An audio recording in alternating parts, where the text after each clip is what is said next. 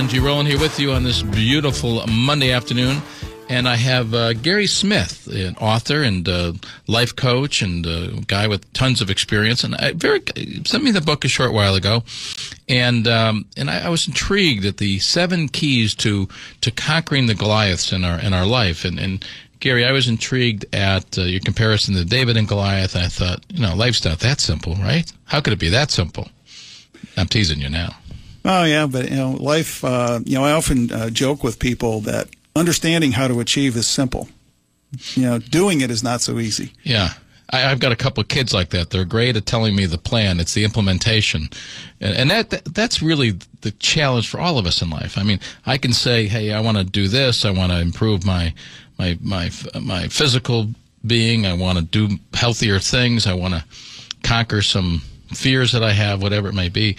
How do you get from here to there? I guess as a professional writer and author and so forth, by nature we procrastinate. By nature we don't want to work too much. We want to stay in our little comfort zones. So how do we get out of our comfort zones? How do we push ourselves to succeed and establish our full potential?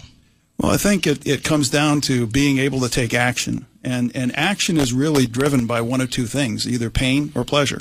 You either have to create a strong enough desire in yourself to really motivate yourself to get out there and do that. I mean, stop and think about it. When you procrastinate about things, what eventually gets you out of procrastination? It gets to a point where it gets so painful if you don't do it that you'll do it.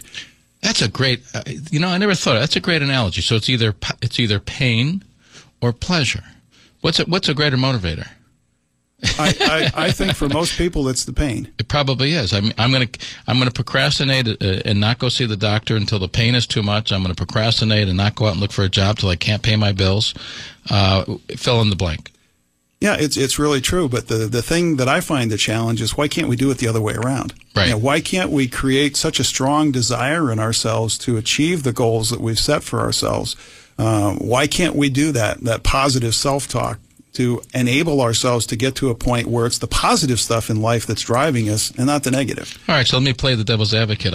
I would say the reason we do that is that we're basically, I don't want to say the word lazy, but we want to take the easiest path. We want to take the shortest path. We want immediate results.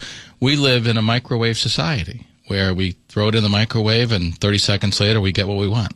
Yeah, you get what you want, but does it taste as good as if you took the time to make the home-cooked meal? And can you make the home-cooked meal desirable enough that you really get out there and you want to do it? And really what it comes down to is it's developing the discipline and the consistency.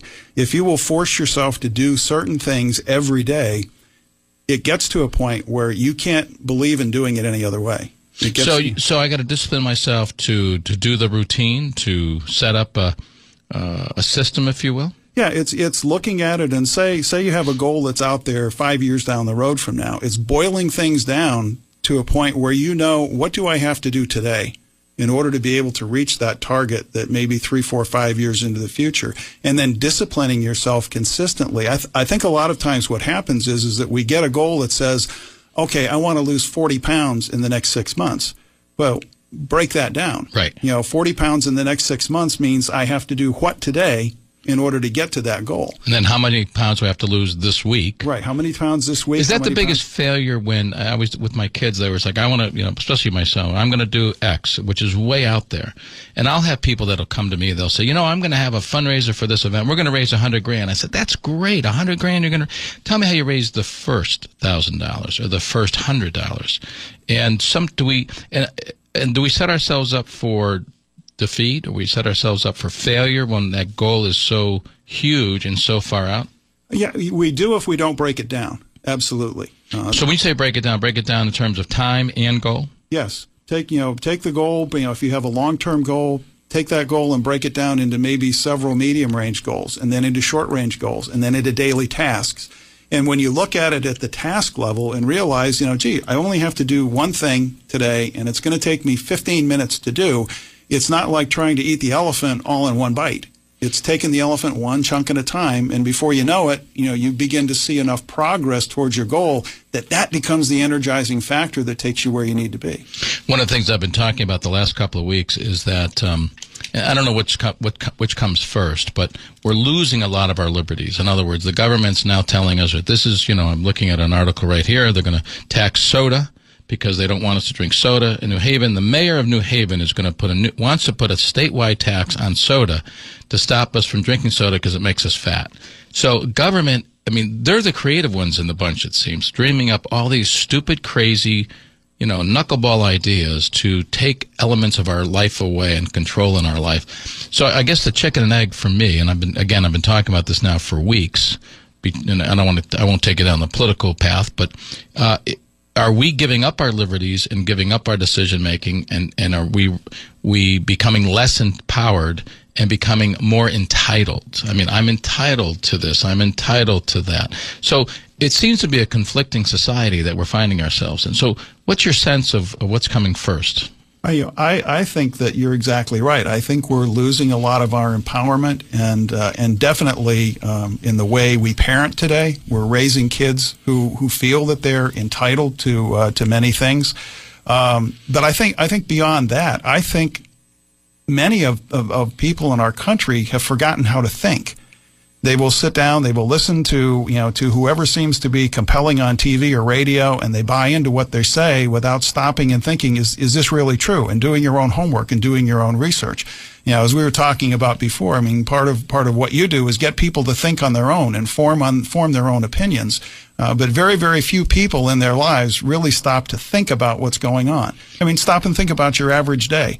When you walk through your average day, what percentage of your day on average is thinking versus just being on autopilot and doing a routine?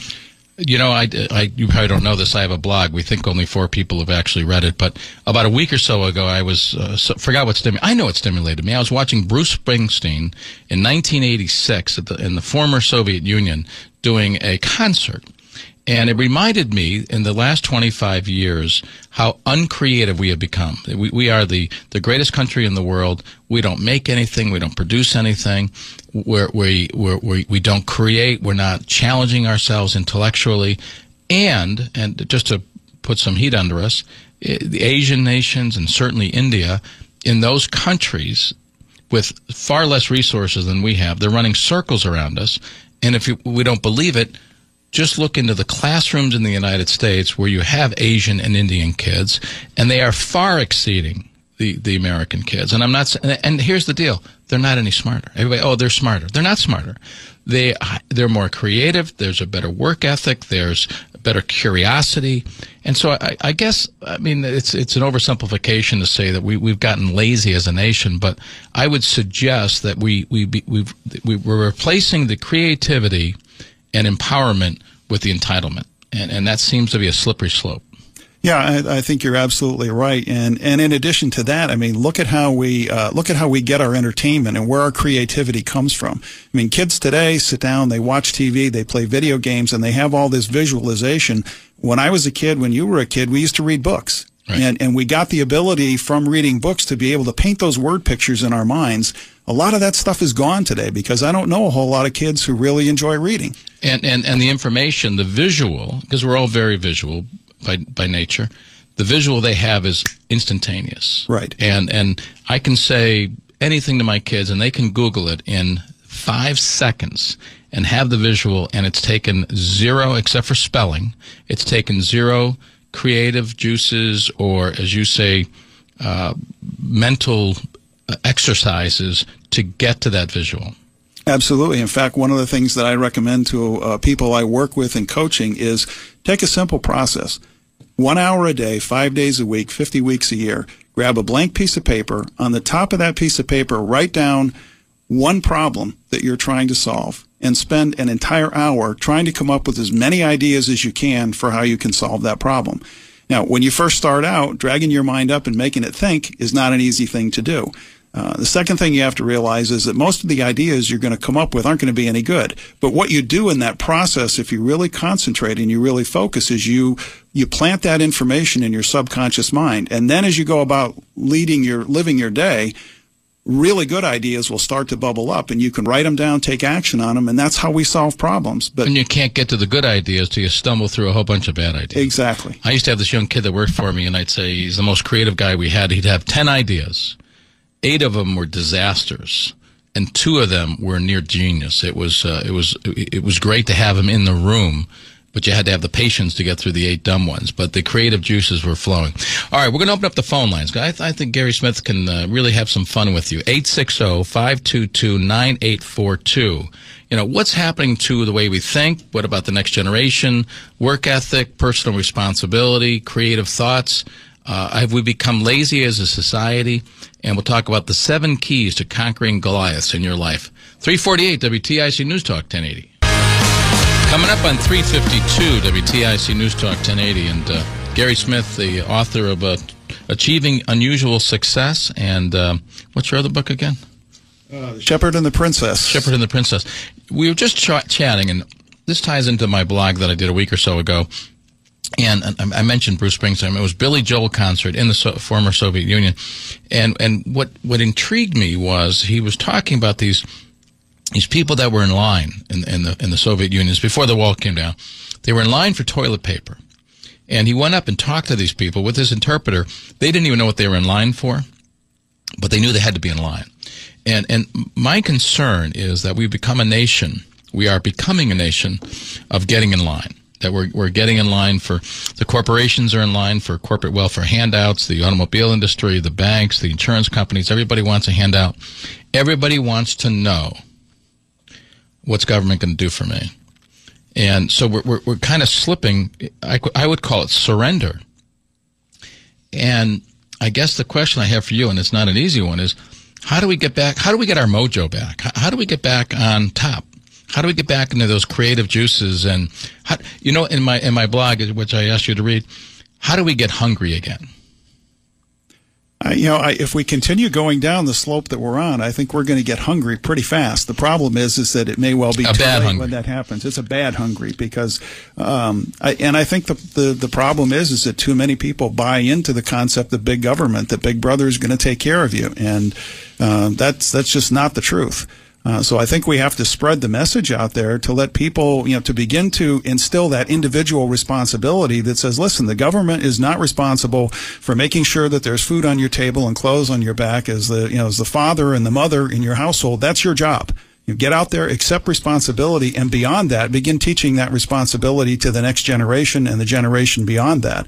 I think what happens is when we go back to when my in-laws came to this country, they worked hard in order to provide for their families, and they were willing to do anything. They were willing to wash dishes, to do menial jobs, whatever was required to take care of their families, and they instilled that into their children. But a lot of times I think what happens is you get the immigrants coming into the country are the ones who are willing to work hard and build the fortunes, and then they spoil their children, and their children will enjoy the fruits of mom and dad's later, but they don't pass that on to the next generation, and so it goes downhill quickly because they lose that ethic and that responsibility being passed on from generation to generation. I was telling you earlier that growing up in Waterbury, I knew a lot of Eastern Europeans and Polish people and now Albanians and so forth.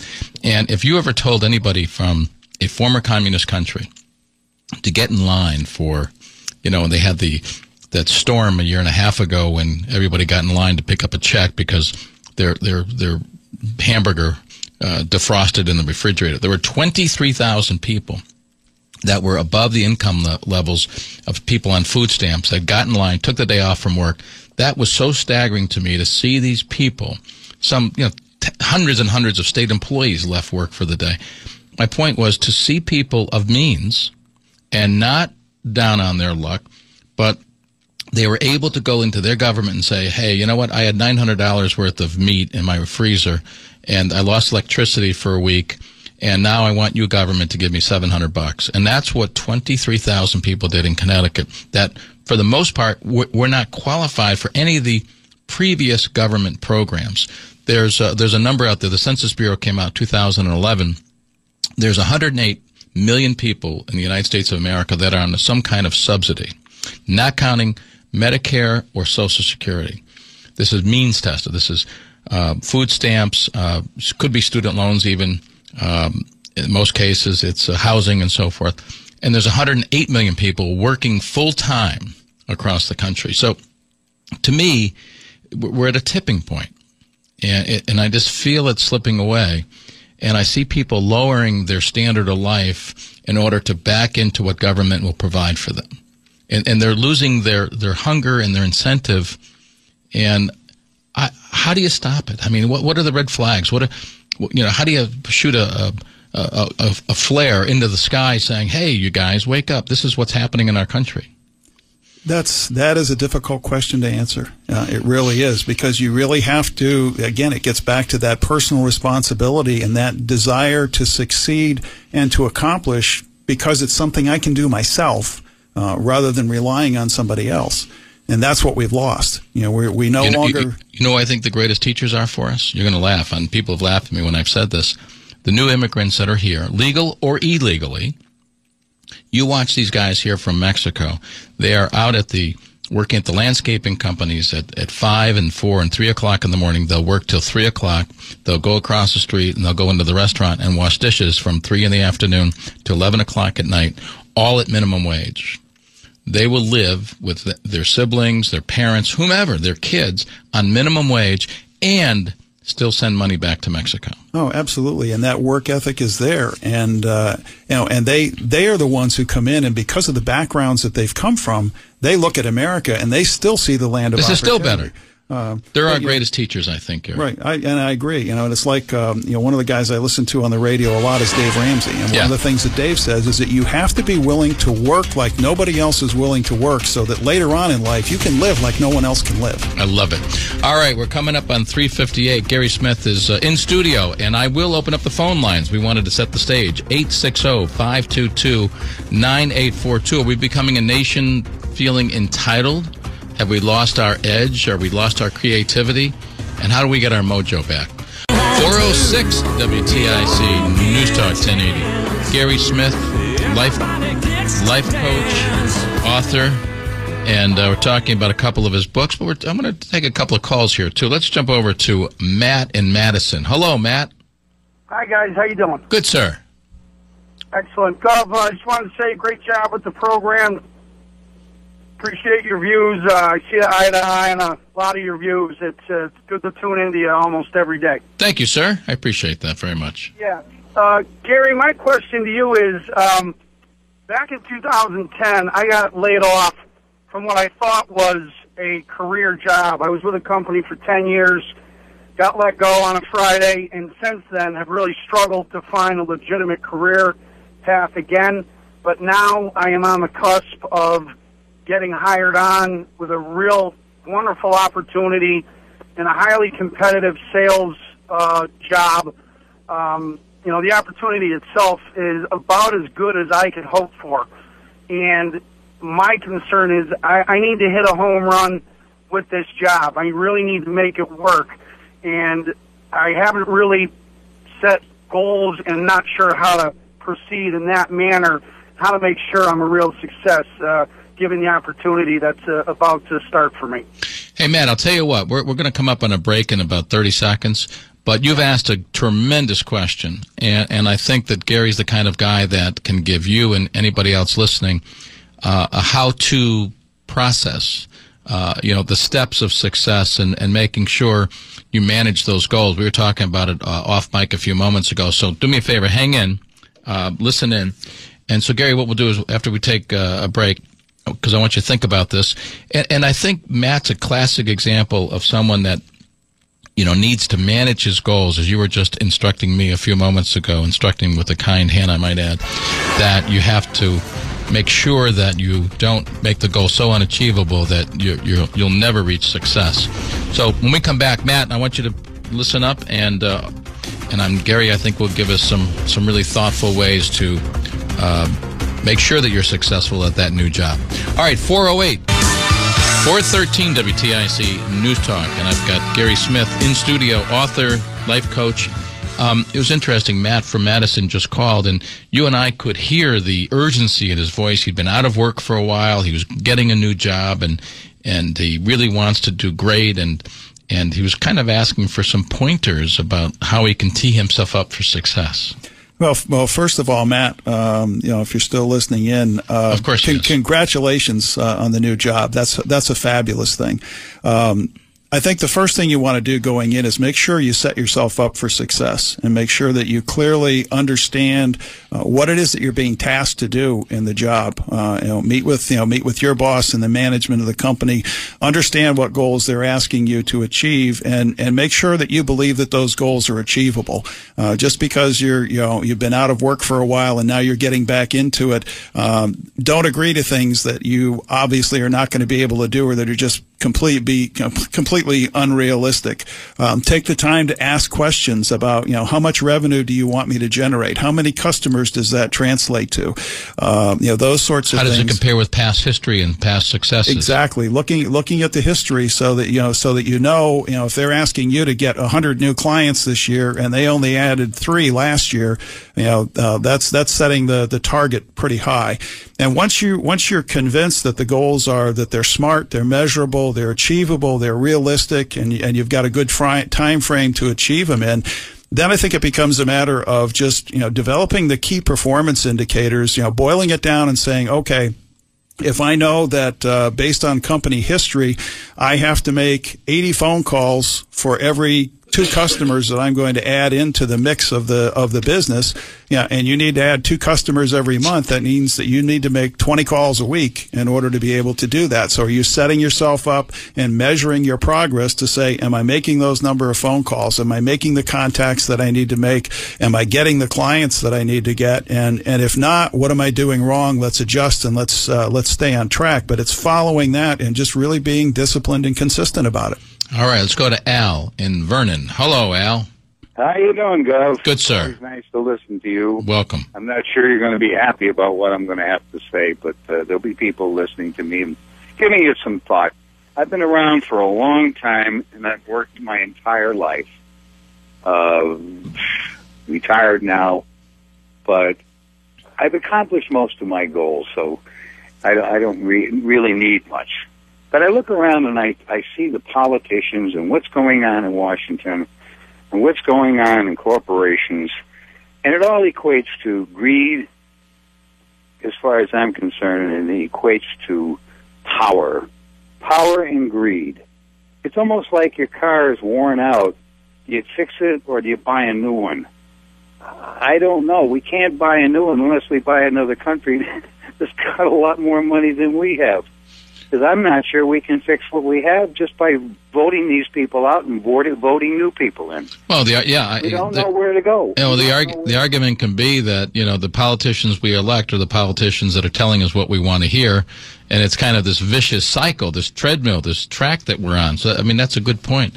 So, Gary, I'll throw it to you for a second. Do we get the government we want, or do we get the government we deserve?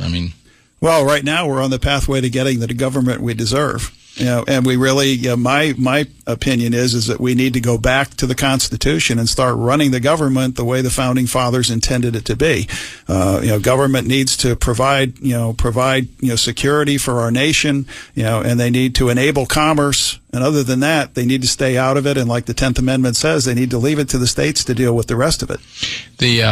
Getting back to Matt from Madison for a second, as I was listening to him, I can hear the sense of urgency in his voice, and he's going to do what I would do. If my boss says, hey, we need to do X, Y, and Z, no problem, boss, no problem, and I'd walk out the door and say, how the heck am I going to do this?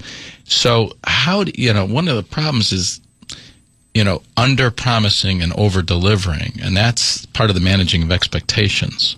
It absolutely is, and that's where it comes down to, communicating clearly to your employer that, hey, I want the business to succeed, and I know that you want me to succeed in this position, or you wouldn't have hired me. So let's make sure that we're working together and we're setting everybody up to win. And everybody's got a boss, so he's got his boss to report to as well. 423 WTIC News Talk. Gary Smith in studio. A number of books. His latest book, Achieving Unusual Greatness. And I didn't want to prepare you for this question because I wanted to get your reaction. I was on Huckabee's show, years ago, handful of years ago, and we were chatting about, hiring people, and we were chatting about, when we interview people for the local board of education, who's going to be the principal of the school, who's going to be your governor. Politicians, and you're not a political person, I need to underline that for our listeners. And we asked them all questions on positions, tax policy, this, and this. And I said to Mike Huckabee, who's a good personal friend of mine, I said, here's the question we never ask people when we're interviewing them for a job or to do anything in a church or a school, wherever it may be. And the magical question that I think should be asked more often is, what grounds you? And I'm intrigued by that question, because I think when you ask someone that question that may be working for you, or they're going to be the principal of your school, you'll find out more about that person than their position on social issues or tax policy or welfare reform. So what do you think of that? I mean, in terms of the employer-employee relationships, do you think, is that an acceptable question for businesses to ask people? Absolutely. Doesn't go over the line, and it brings out a lot in a person, doesn't it? It really does, and I think that as an employer, you have every right to know what foundation people are working from. It's not that you're necessarily going to pass judgment on them for what they do or what they believe or what their foundation is, but understanding what grounds an individual, I think, is very telling for who they are as a person and what you can expect of them as far as work ethic and attitude and how they're going to handle your customers. I mean, it's priceless. It's we were chatting off mic, and I make the joke that if you're in politics long enough, we were talking about people in politics, and the previous caller was talking about we got to get rid of the bums and so forth. It's a very selfish business. It's all about me.com. It's self-promotion and then arrogance, and arrogance breeds arrogance. And so what I think happens in politics, and as the previous caller said, there's corporate greed, there's political greed, so forth and so forth. And I think there's a lot of truth to that, and it becomes self-perpetuating in part because there is no grounding there. And if it becomes all about me.com, then only bad things start happening. Well, that's absolutely true, and we talked a little bit earlier about the shepherd and the princess, and kind of one of the background motivators for me in writing the book was to kind of debunk the myth that personal development and personal achievement in Christianity are somehow mutually exclusive. And really what it comes down to is I think a lot of Christians believe that you can't be good at personal development because if you are, you're going to get sucked into the world's point of view and you're going to go down that secular rabbit hole. And really the only difference, the techniques and the systems that you use for achieving goals, whether you're a Christian or whether you aren't, are the same thing.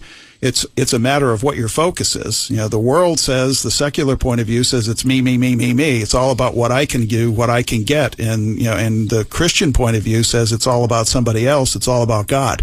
And so the focus is fundamentally different. How do I balance all that? I mean, how does John Rowland balance? I want to feed my family and I want to be a good spiritual person. How do the balancing act is the challenge? Which master do I serve, or can I accomplish both? Making it relative or making it balanced. I think that your focal point has to be on God, and that becomes the foundation of everything. There's nowhere that I read in the Bible that says that providing for your family is a bad thing. There's nowhere in the Bible that I see that says being wealthy is a bad thing. It's when it gets to a point where your focus shifts away from God, and you be focused on money, and money becomes your God, then it's a problem. Idolatry, and that becomes your grounding force. Exactly. How am I going to afford the new fill in the blank? Exactly. All right, we're talking to Gary Smith in 2 books, Achieving Unusual Success, and the other book is The Shepherd and the Princess. Shepherd and the Princess. We'll talk about the challenges of Goliath, but more importantly, we'll take your calls, 860-522-9842, especially if you're thinking of maybe you're saddled with tough decisions and job issues and so forth. 435 WTIC News Talk 1080. Gary Smith, author, 2 books in studio and ready to take your questions. Let's go to Corey in Bloomfield. Hello, Corey. Hey, how you doing, John? Good, sir. A quick question. Who is the guest today? His name is Gary Smith, author. He's a life coach, and we're talking about people getting jobs and how to manage your abilities to get into the workforce and manage expectations. Now, one of the professional opinions I've heard from somebody that I knew in Harvard, I'm very big on the introduction of aquaponics. Now, earlier today when we were on with Pastor Will, today the conversation went from not only the Federal Reserve and all this other stuff, but the big thing was dealing with jobs. Yep. Now, dealing with education and stuff like that, obviously we have a huge workforce leaving the state, and obviously with the comment earlier dealing with Supreme Court Justice Marshall, if you give taxes the power to the Congress, so to say, you have a destroying factor. So the other counterceptive to that would be farmers, food. If you give food to people, it gives them power. Right. Now, if you want jobs within a state, especially our state, we have a very rich soil, very rich water. Why in terms of food, especially with the GMO labeling bill that we passed that can't be actually produced because obviously the law can't be seceded by the Commerce Clause between New York. I guess the short answer is we started as an agricultural state. I mean, that's what we were all about, that University of Connecticut. So then once government gets involved, you have the subsidies, there's more acreage somewhere else, there's a better climate. And you probably know this a lot better than I do. There was a moment, I got to think now, 5 years ago. I remember I was in Congress. It was the late 80s, early 90s. And they had the dairy buyout where the government bought out dairy farms, and it's all about, prices of milk, and it's all about government intervention and so forth and so on.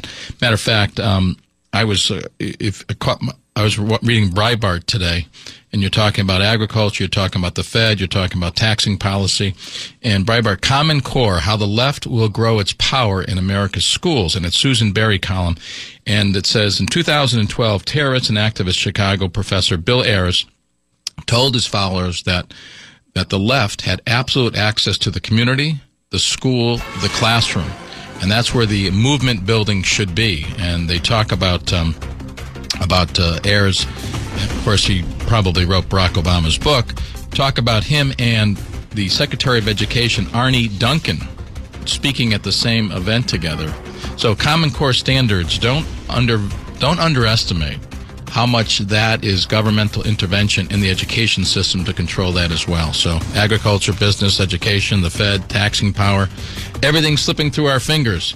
860-522-9842. Gary Smith is in studio. We're talking about getting into the workforce, life coaching. We're talking about achieving success and greatness in life.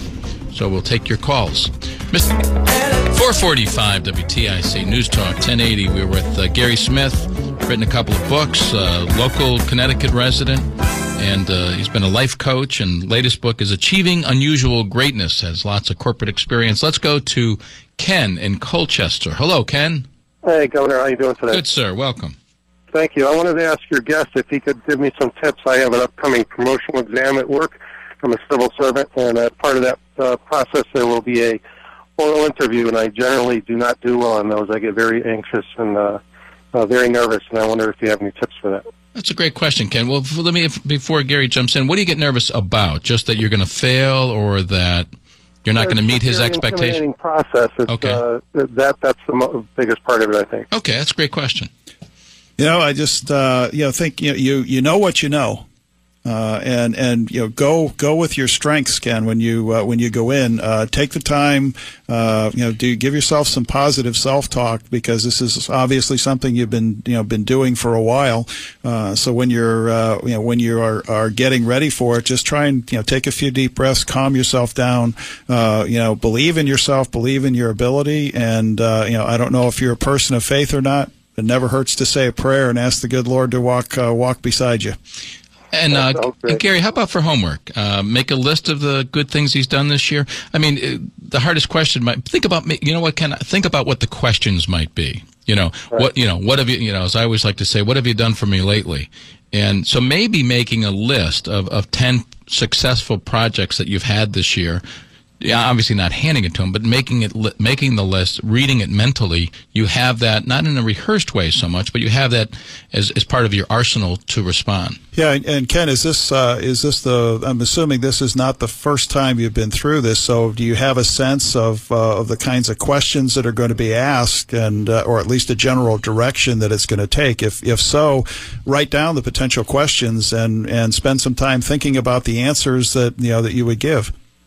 Right, I see. Okay. And three final things. Be yourself, smile, and breathe.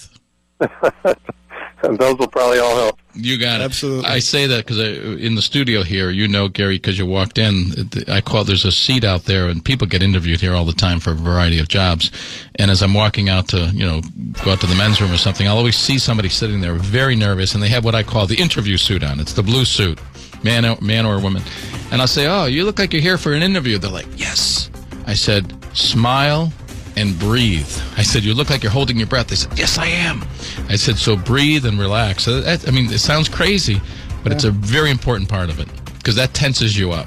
Well, the thing that I have always done in prior things when I've had interviews and things is to realize that they're interviewing me, but I'm interviewing them too. There you go. 860-522-9842. Interview tips, ideas, life coaching, you name it. We got it right here. 454 WTIC News Talk. We're doing something a little different today. We're talking to Gary Smith, who's a life coach, speaker, lecturer, former corporate star. And so one of the things in your first book you talk about are the 7 keys to conquering Goliath in your life. And I thought of that based on the Ken's last call, and he was a little bit nervous. Yeah, we had talked about that a little bit during the break, and I guess one of the big things is just to look at it and realize that fear is a very natural thing. Especially when you're under pressure. It's perfectly okay to be afraid. It's not fear that's the problem. It's what we do with it. If we allow fear to paralyze us, then it becomes our worst enemy. But if we look at fear and realize that we got to get past it and just take action and blow through it, it goes away. And most of the time, it's not anywhere near as bad as our minds convince us that it is. So what are some of the key guidelines in your book with regard to conquering the Goliath in your life? Well, the first one we just talked about, and that is learning to deal with fear. The second one is you got to have a dream. You have to have a vision for what you want your life to be about. And once you create that vision, especially when you're talking to your family and your friends about it, people are going to try and take it away. Don't let them steal it. Stay with what you got. You have to master the art of dealing with and overcoming negative people. There are going to be naysayers in your life. They're going to drag you down. That are going to drag you down. Ignore them and move on. Focus on your strengths, not your weaknesses. Use the skills that you have, and that's not to say that we ignore our weaknesses. We need to develop those and move them back up into the column of strengths. But initially, anyway, focus on your strengths, not your weaknesses. Don't be forced into anyone's mold. You've been created as a unique individual for a reason. Use and treasure that uniqueness. And the last one is act. Nothing happens until we take action. Implement, act. Implement. Get out there and make it happen. All right, let's go to Mark in Westbrook. Hello, Mark. Hello, how are you? Good, sir. I'd like to get your opinion and your guest's opinion on something that I've been thinking about. I'd like to go back a few decades, okay? Let's just start in the 1960s. Back in the 60s, it's a fact that there were young people that didn't graduate from high school or go off onto college. And that's a fact. Do you agree with that? Sure. Go ahead. Okay. But they always were able to find jobs, especially, let's just take Hartford, for instance, because there were so many factories, be it the typewriter factories. Yeah. So Meriden, Danbury, Waterbury. I got it. Everywhere. This goes across. Sure. We made stuff then. Okay. So there was always a place where they could go get a living wage other than minimum wage. Sure, they learn a skill. Okay, and you can't fault, I'm not passing judgment that they quit school or didn't go to college. That's not the whole All right, point. so keep going. Now go up, boom, boom, boom, boom, boom, up to 2014 to where we are now. And it's a fact. There still are plenty of young people not graduating high school and or going off onto college. Do you agree with that? Yep. Where are they going to work? Well, let me give you the short answer and the long answer. The short answer is unless they develop a skill and develop themselves of value, they're going to be flipping burgers. And to your point of going back to the 60s, Waterbury, for example, was the brass capital of the world. We had 4 major industrial complexes that employed 10, 20, 30, 40,000 people. And you didn't need a high school diploma or college education to go in and work there.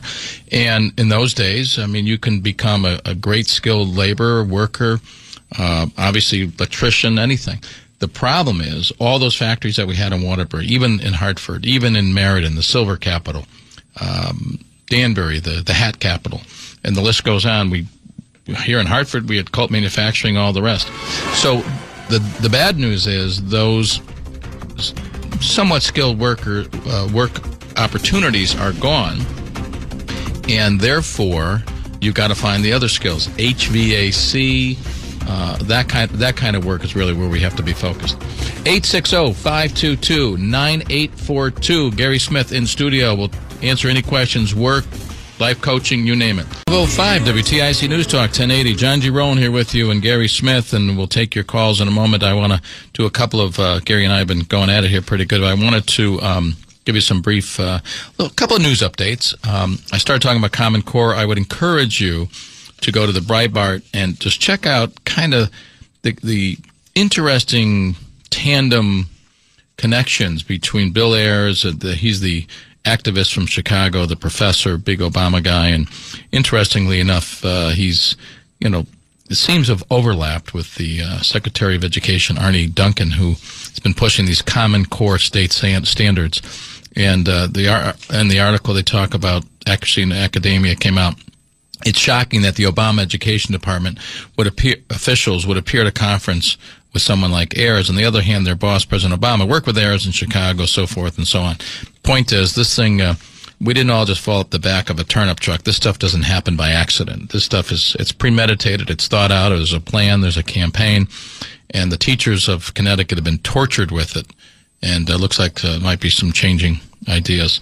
Next issue, Dan Haar did an article in the Hartford Courant. Tens of thousands gun registration laws risk becoming felons. Everyone knew there would be some gun owners flaunting the law that legislators hurriedly passed last April.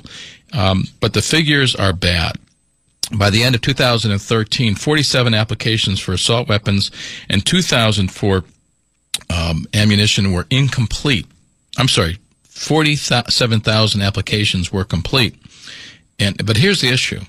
The 47,000 plus is less than half of all rifles classified as assault weapons. So there's some real concern. And, of course, Mike Lawler's in the middle of it. And if he has his way, he'll be going out and finding you all. And he says, this is his quote, like anything else, people who violate the law face consequences. That's their decision. The consequences are pretty clear. There's nothing unique about this. The goal is to have fewer of these types of weapons in circulation. So there could be as many as 50,000 of you out there wondering what's going to happen next. And I have to entertain you with the New Haven mayor, Toni Harp. She's been in office, 3 or 4 weeks? With all the problems in New Haven, education, violence, shootings, the first initiative, she wants to impose a soda tax to battle obesity. She says a 2% tax on sugary drinks would reduce sales of you ready for this? In one breath, it's going to reduce sales of the beverage. You're not going to drink a Diet Coke or a Coke because it's a 2% sales tax. And you ready for this? It's going to bring in $144 million in revenue. Fat chance of that. All right, we'll take your calls. 860-522-9842. Talking to Gary Smith, author, lecturer, life coach. One of the questions I want Gary to address when we come back is, how do people start their own businesses? You see hundreds and hundreds of people in line for 2 jobs at Home Depot. So how do you begin your own business? How do we get through this economic misery? And how do we keep our hopes and dreams alive? 508, Mr. Christopher. What's going on? That's right. They're going to charge soda now. What, 2%? 2%. Yeah, that would be like a big thing of soda is under $1. So you think people are going to stop? Yeah. If they add 2 pennies to it? Yeah, it's ridiculous. It's more government intervention. They can't. How do they dream this stuff up? Aren't there bigger issues in New Haven? In New Haven? Way bigger issues. Please. Yeah, so you're going to charge people 2 cents more for a big thing of soda. You think that's going to stop people from buying soda? Not even close. Come on. What's going on out there, buddy? What a joke. 514 WTIC News Talk 1080. So I'm talking to Gary Smith, and he's written a couple of books. We're talking about branching out. We're talking about trying to get ahead, how do we get jobs, how do we get through life, all the stresses of this economy. All right, let's go to Joe in the center of the universe. Hi, Gov. Thanks for taking my call. You bet. So I'm a young engineer with a young family, and I work for a large corporation. And I really don't like the whole corporate everything to do with working for a large corporation. Sure. I'm sure most people can understand what I'm talking about. So one of the things that I've looked into in the past was either starting or going to work for a consulting firm. And what I've found is that a lot of these larger consulting firms, like your Burns and Mac, the people there are working lots and long hours, and that's just kind of the culture, Right. So for me, work-life balance is important. I want to be able to be there to raise my kid. How does someone go about starting their own business and being that small fish in the big pond and still be able to make a decent living for himself? Is it possible, or should I just stick with the work-life balance that I get and kind of not take the risk of branching out and doing my own thing? Good question, Joe. I'll have Gary address that. Joe, quick question for you. What kind of? Let him go. Oh, okay. He said engineering. He was an engineer. I wasn't sure what kind of engineering he was doing, but in looking at that, what I would suggest that you do is test the waters. If it's something that you potentially like to do on your own, especially if it's in engineering and that sort of thing, is there a possibility that you can go out and start something part-time, get a few evening, weekend gigs, that sort of thing, to kind of test the waters to, A, see if your skill set is applicable to the work that needs to be done out there. B, is it something you enjoy? And C, are the rates that you're charging something that is going to enable you to get into the marketplace and do stuff. Work at it a little bit that way, and then if you can generate a decent side income from it and maybe get enough money to be able to pay the bills for a while, then you're in a situation where you can make a decision about whether you want to jump ship and go full time or not. Other thing is are there other guys out there you work with who are interested in doing the same thing? Because sometimes if you get a group of 2 or 3 guys together to tag team it, it gives you a real good foundation to grow from. You make a great point. Everybody that I know that's built a successful business, and in Waterbury, and that's where I think Joe is from, guys that were platers, screw machine, idling machine, so forth and so on. The point is that to think you can just flip a switch on Tuesday and leave the XYZ company and start the ABC company, it ain't happening. So what you're coaching us through is a transitional process. If you can start something part-time, without being disloyal to your present employer, but to take whatever your skill set is. Maybe it's different than what you're doing. I've got a friend who built an incredible company in Brookfield called Photronics, huge public company. He made pizzas at night. He was literally making pizzas at night. Dino Makakostas is his name. He used to make pizzas at night, and he built Photronics, which was $100 million, millions of dollar company, sold it and so forth. So your point is transition out, feelers. Don't jump in the deep end right out of the box, but to go steady and maybe even in a part-time way. All right, 860-522-9842. In this economy, do you want to start your own business? How do you start your own business? Will it work? What are the magical ingredients? How do you stay focused? We'll answer all those questions and yours when we return. Coming up on 523 WTIC. Gary Smith in studio. We're talking about starting new careers, starting businesses, in this economy, what do we do? I mean, the previous caller, Joe from Waterbury, he wants to jump ship, and, he's got some interesting questions. Let's go to Dave in Farmington. Hello, Dave. Hey, good. How are you doing today? Good, sir. That's good. I'm working on a business plan right now. Right now, I'm currently employed full-time, and I'm able to catch a retirement. And I'm working on a business plan for a elderly transportation service. To tell you the truth, the regulations that are in place, the business taxes, the insurances, in this economy, it's not very good.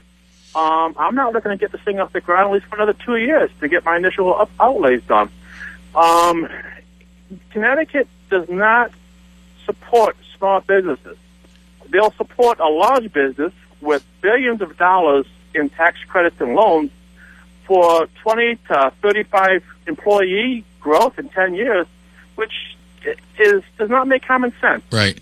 If the state would give some help to the smaller businesses, looking to hire maybe 2, 3, 4, 5, or 6 employees, and let that build and grow. So, Dave, let me ask you. Gary and I want to ask you a couple of questions. The first question is there a market? Is there a need for someone to do elderly care transport in your neck of the woods? I think there is. And the reason I'm saying that is because the population in this state is growing older, and some of them are taxed to the point where they can't afford to leave Connecticut.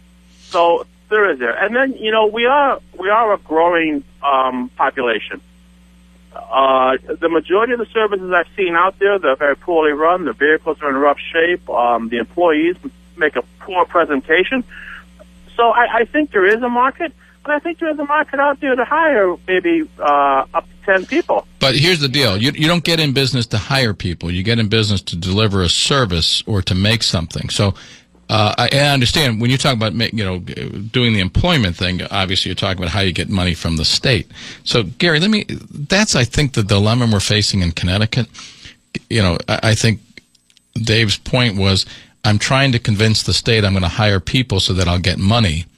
That shouldn't be your first goal. No, the only reason to go into business ultimately is to make money. Period. That's what it's all about. Correct. And that is going to come through whatever product or service that you offer.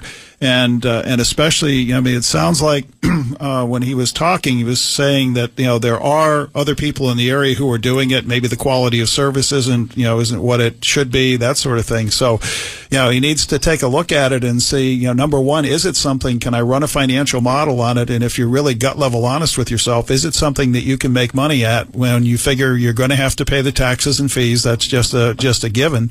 Can you make money at it? And then the other thing is there enough room for you in that market, or can you offer a service that is higher quality, better, faster, cheaper, whatever it may be, to be able to significantly make a dent by taking business away from your competitors?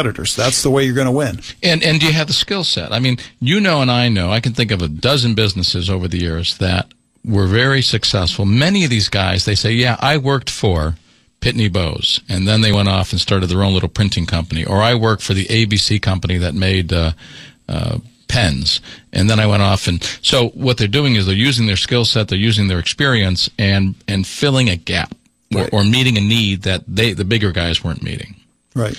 And if Dave's hesitation was, I think that the population is getting older and they may need more transportation, that's not a good market research. No, there needs to be more market research. And to what you were saying before, John, not only do you need to have, some of the skill sets, if you can capitalize on what you've done in the past, and I don't know what Dave was doing before.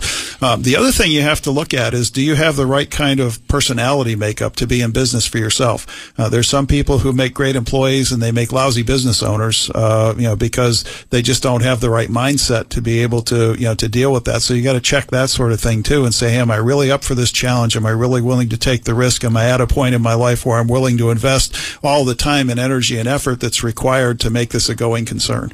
When someone, I did some coaching and some work with folks in a rehab program, and talking about starting their own businesses, and they begin the sentence with, I've always had a dream too. And I said, that's a great dream, and you should have dreams, but if that dream doesn't meet the needs that are out there, it ain't going to work. All right, coming up on 528, we will open up the phone lines, 860-522-9842. Ideas on starting your own business, small business. One of the things Dave will realize, the government protects the incumbents, too. The system is rigged. So how do you blast into the business market in the state of Connecticut, and what are the ingredients? What are the magical ingredients to make it work? Gary Smith will have all those answers. 535 WTIC. And I see these ads in the newspaper. They got 3 job openings at XYZ company and 900 people show up. Boy, that's got to be depressing. So maybe starting your own business is the way to go. Andy from South Windsor, welcome. How are you this afternoon? Well, sir. I just wanted to make a comment kind of in rebuttal, I guess, to your last caller who indicated that it's hard. Yeah, it's hard to start your own business, but he didn't really seem to see support from the state. And I disagree with that, and here's why. I am a small business owner. I own a business in South Windsor that teaches people CPR, and we train first responders. I started that business 2010 as a result of getting laid off from a corporate job. And since 2010, with the help of Department of Economic Development grants, I was actually able to go from a business inside of my house to a business that I now have classrooms, and I have 25 employees. Yeah, a lot of it's hard work. A lot of it's... So, but Andy, let me ask you two questions or make a point, and I'll let Gary jump in. The first point with the earlier caller was, when we asked him, I said, what need are you meeting? Is there a need out there? And so my question is, when you're going to start a business, you don't start a business thinking, okay, what do I need to do that government will give me money for, versus is there a need out there? Now, what you do, obviously, there's a need out there. Nobody else is doing it. Sure. So regardless of whether government was involved or not, the first and foremost position, Gary has taught me this in the last couple of hours, is that you have to meet a need. Yeah, and there's certainly a need, and we like to identify that need more and more. But, you know, I don't think there's also no substitute for working hard. And even though there's a need, you still have to be able to identify and get to the people that have that need to show them that you have the product that's worth them coming to you as well. Of course. Matter of fact, Gary and I were just sharing that. If you start a new business, you better spend, what'd you say, half your time marketing and half the time producing. For the first couple of years, you're going to spend between 40 and 60% of your time marketing until you get that clientele, until you find those people who have a need, not only who have the need, but are willing to let you fulfill that need.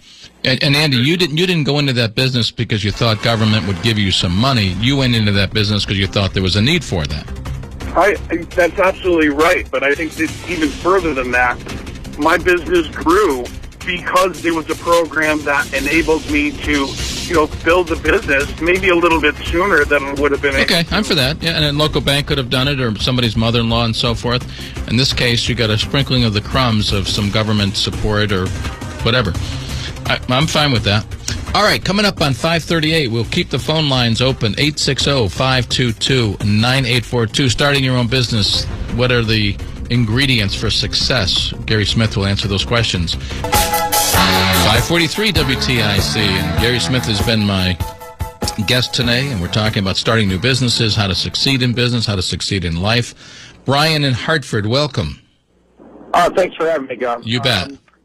I took over a family business 2 years ago in Hartford. I switched careers. I came from banking and did a massive career shift into a light industrial company with 10 employees. It was needed a lot of investment, a lot of work, and I'm still at it 2 years later. But, we service municipalities and industrial companies. We rebuild motors and pumps and things like that. So I see a great need for it as the aging infrastructure continues to fail and need repair. Sure. So there's definitely a need for it. But with respect to getting any assistance from the state, quite honestly, I'd make them to stay out of my way. My taxes in Hartford are out of control. The mill rate's just out of control in Hartford. You can't fire anybody. If you have an employee that you have to get rid of, it's impossible to get rid of them. You have to lay them off because that's the path of least resistance, and you have to pay unemployment tax forever. It's and Brian, let me ask you this: how many employees do you have now? I only have 10, Gov. 10 is a lot. So now the question is, do you even know what your total health care cost is going to be next year for your 10 employees? And with that uncertainty, does that help you decide whether you're going to hire 1, 2, or 3 more employees? No doubt. I mean, so I don't know the answer to that question. And what I've done is I put everybody on an HSA so they can kind of, fund it themselves. I fund, a percentage of it. I did I had a guy do a market analysis for it. I don't have an HR department. I don't have an insurance guy. I don't have an IT guy. It's me. Right. So I rely on, external people to help me with that, and I have to pay them a fee to do that. It's not cheap. You contract the service out. Service it out, but it's a challenge because to your point, the Obamacare thing is, I have no idea what I'm looking at, and I come up for renewal actually in April for my plans, and I already have my key employees asking me, "What are we doing here?" Right. Well, I don't have an answer for you because I don't know. So it's and you have any guys that are minimum wage, or most of your folks somewhat skilled? No, we're skilled. What I'm trying to do is create a bonus incentive plan based on their actual helping me achieve Yeah, get some metrics. Get some skin in the game.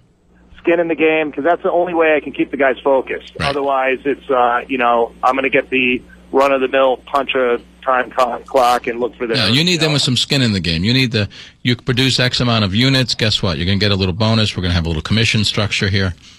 That's right. And I can tell what you bring to the table. You said mortgage finance background. You realize you got to invest some capital in order to survive, and you have good leadership skills. Yeah, and I'll say one last thing. I've not taken a paycheck in 2 years. I'm going to start shortly because we've turned the corner, but it's been a 2-year sacrifice to get this thing going. And, I had money in the bank for my last career, without a doubt, but, there's been a risk. And, You're taking a fly in. And how old are you, Brian? How old are you? I'm 45. Yeah, you're taking a fly on this baby in the middle of your most productive years. This could go up or down, and people messing with the tax structure and increasing wages and not knowing health care, all that stuff can make or break you.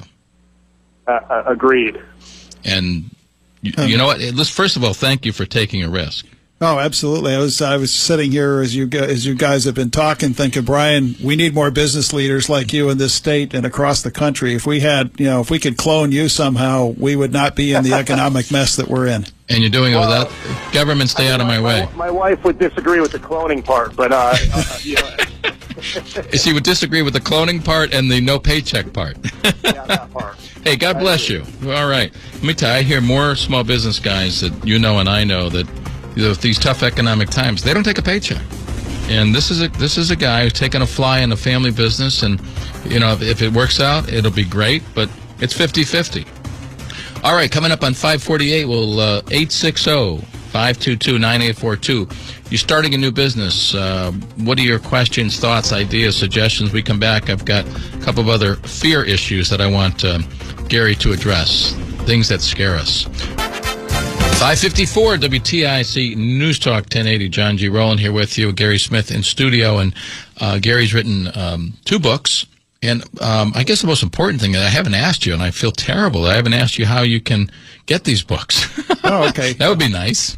Everything is available through my website. It's www.optex.com. That's Oscar, Peter, Tango, Echo, Charlie, Hotel, Sierra.com. All right. What was the real initials again now? Because I've already forgotten. OS. OPTECHS.com. And if you go in there, you have several options for how you can order. You can order directly from the publisher. You can order if you're looking for the Kindle version of the books. You can order from Amazon. There's a link there to take you to the page for Amazon. We also for The Shepherd and the Princess, we have a CD and an MP3. So Shepherd and the Princess is the first book, and the second book is Achieving Unusual Greatness: Timeless Lessons from the Trail Already Blazed. If I Google your name, will I get to that? If I Google Gary Smith, there's got to be, as I know, like 5 Gary Smiths. Google Smith. No, it's probably the best way to do it is to Google either Optex or Optimum Performance Technologies, and you'll find the website there. So, if you could give some hopeful advice to folks out there struggling across the board, either job, family, whatever, what would it be? Don't let fear overcome you. We talked about fear quite a bit today, and fear can be your best friend. It can be your worst enemy. And when we get into situations, especially for people who have been unemployed for a while, it's easy to give up. You lose your confidence. Yeah, exactly. How do you get your confidence and mojo back? Is it probably, I would say, replace worry with worship.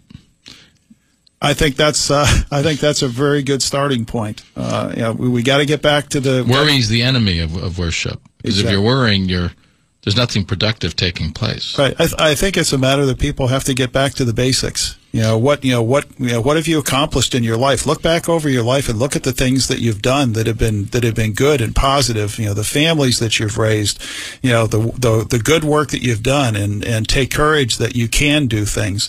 Look at reinventing yourself if you need to. Look at what skill sets the marketplace is looking for, and how you can go about acquiring those skill sets. And that doesn't necessarily mean that you have to spend a ton of money and go back to school. I mean, we were talking before that there's a world of the difference between education and learning.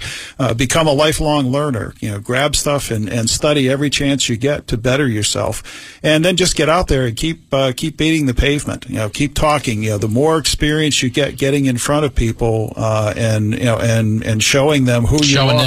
Show initiative. I talked to a couple of employers, and they said, listen, we don't even post jobs anymore. If we post a job for a receptionist, we're going to get 600 people to show up. That takes so much time and energy.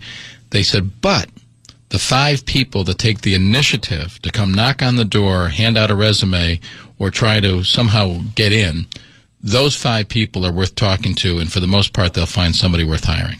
Exactly. And the other thing, too, is don't be afraid to network. Get out there, talk to people, ask about, companies that they know of or businesses that they know of, and do they know anybody there who might be a connection for you so that you can go in and talk to them. Get creative. There's got to be ways to do it. I've got a friend, Ted Pizzo, who is the ultimate networker. This guy has done more for so many professional people young people across the Hartford community. He's been unbelievable. He's a godsend. Gary Smith, thank you so very much. And, John, thank you. It's been a pleasure. It's been a little bit of fun. We don't want to do politics every day, and hopefully some people out there said, you know what, I'm inspired. I'm going to go out and get back at it. Thank you so much for being inspiring. Thank you.